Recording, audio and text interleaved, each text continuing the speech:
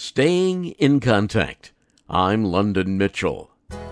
After more than 50 years on the local airwaves doing radio news, I've come to appreciate the efforts of grassroots organizations that fight hard to make our community a better place to live.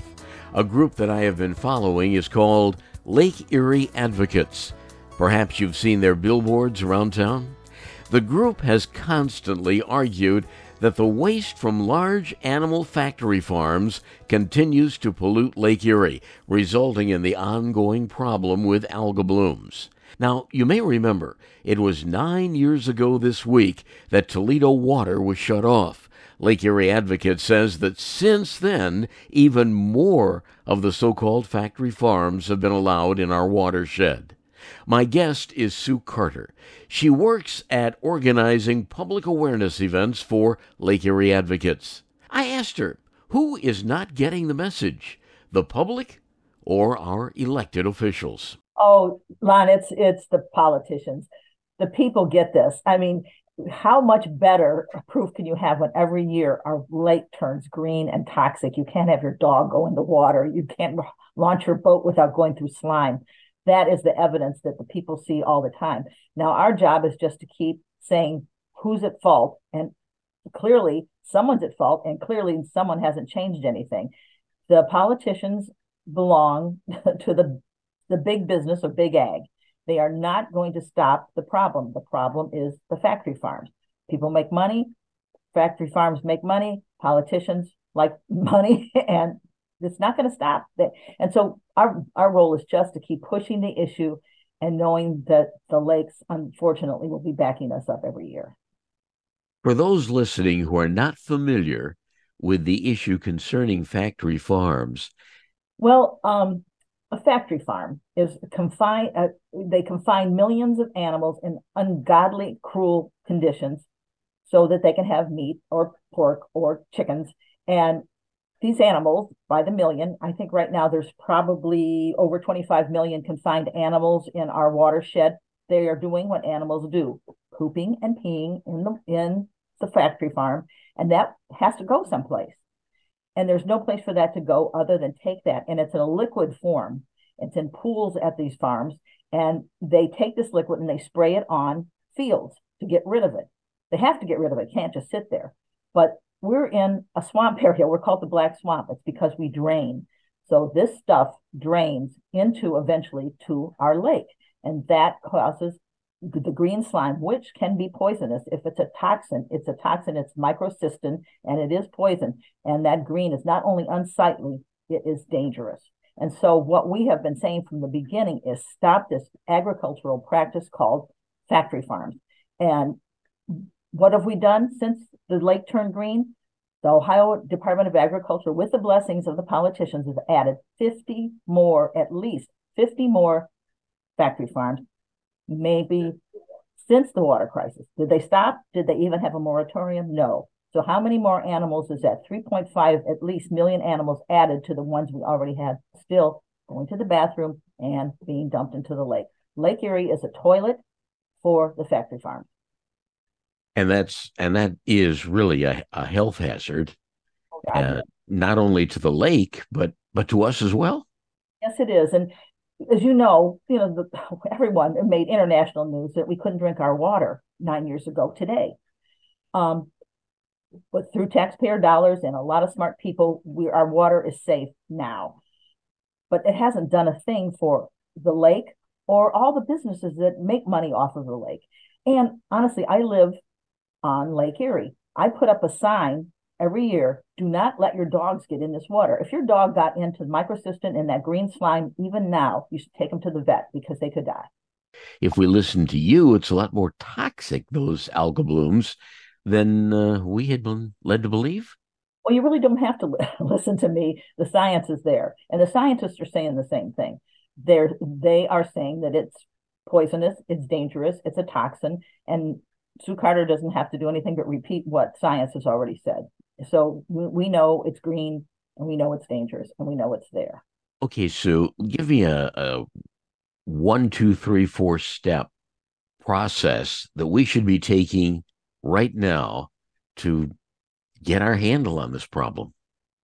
Honestly, they have not found a way to clean the lake or to, I mean, they're studying this all the time, study, study, study. No solution. But the first thing you do is stop the problem. Ban the factory farms. If you don't want to ban the factory farms, have a moratorium. Don't add any more. That's the problem is the source. The source is the factory farms. But yet, no one's doing anything about that. So how can we ever find a way to clean this nasty stuff? They haven't. Obviously, if they had, somebody would be making $1 million and we would be doing it right now. And probably if they find a way to do that, the taxpayers will have to pay for it. So it's just not happening now, Lon. It's just not happening. So let's start by banning the process that puts that green stuff in our water. There's a lot of money in these factory farms, and Yeah. people may squawk if there's a tightening of their supply of meat, pork, poultry. Well, I like to remember when I was a little bit younger, where we could go to McDonald's and get a burger all the time. There was no factory farms. There were family farms, and they raised cattle, and that worked just fine. They raised chickens, they raised pigs. This is just a process where all those little farms were eaten up, taken over by a big corporation, and the animals were all confined. And we had meat then, we have meat now. Just how do you want to get it, and what's the price you want to pay? What's the bottom line here? It seems that you're talking about profit, that money is really the talker here. Oh yeah, Ohio is a big agricultural state. We make lots of money with agriculture, and factory farms are big. They Ohio Department of Agriculture is a big supporter of all our politicians, and you just don't talk like this. But we feel on Lake Erie Advocates, we've just got to talk about it. So if you don't recognize it, and don't say where the problem is, which politicians don't want to do, we'll do it, and other environmental organizations will do it, and that's why we have this campaign right now, and that's why we've existed very vigorously since this crisis. We meet, we go to schools, and we educate. We have meetings with different organizations, show our slideshow, talk about this. We do press conferences, we do actions, we do protests.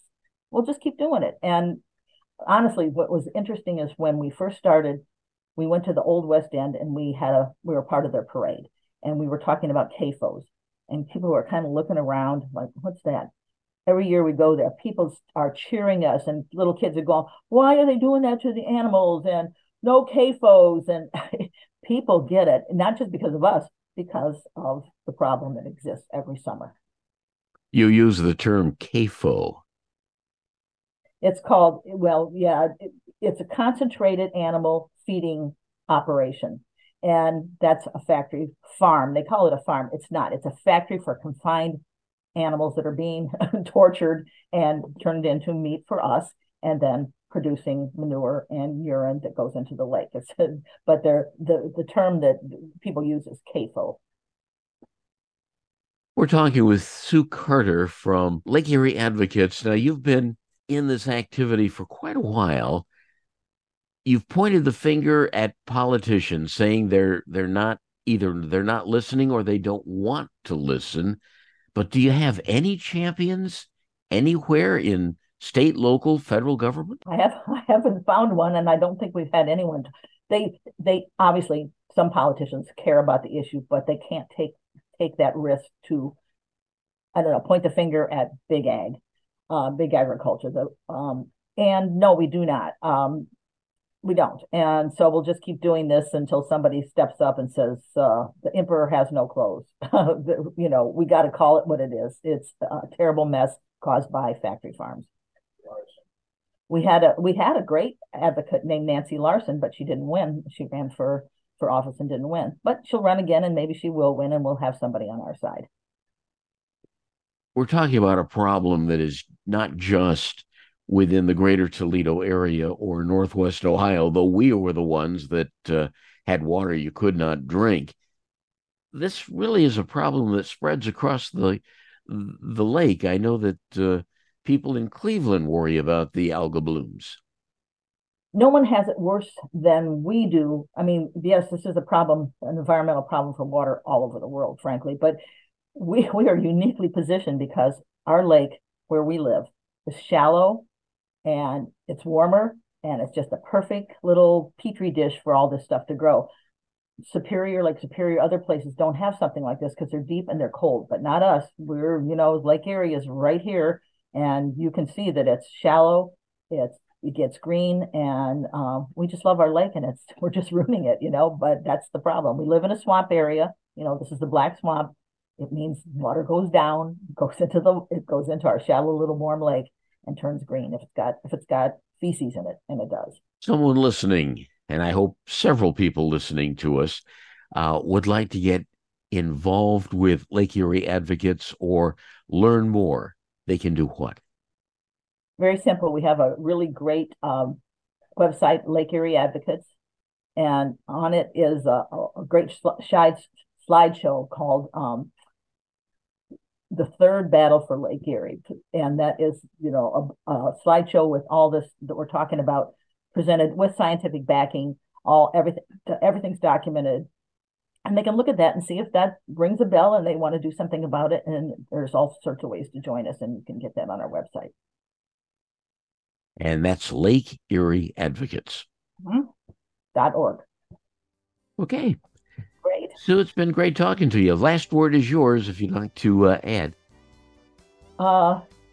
Write your politicians and tell them to clean up the lake, and look at our slideshow and get educated. I think once you want to delve into this, you're going to be angry and you want to get involved. The more the public pushes the politicians, maybe something can happen.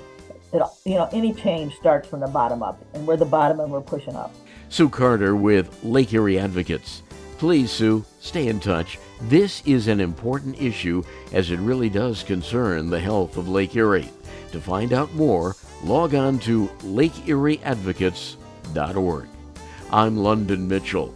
Reach me through my website, londonmitchell.news, and please join us again next week as we continue staying in contact.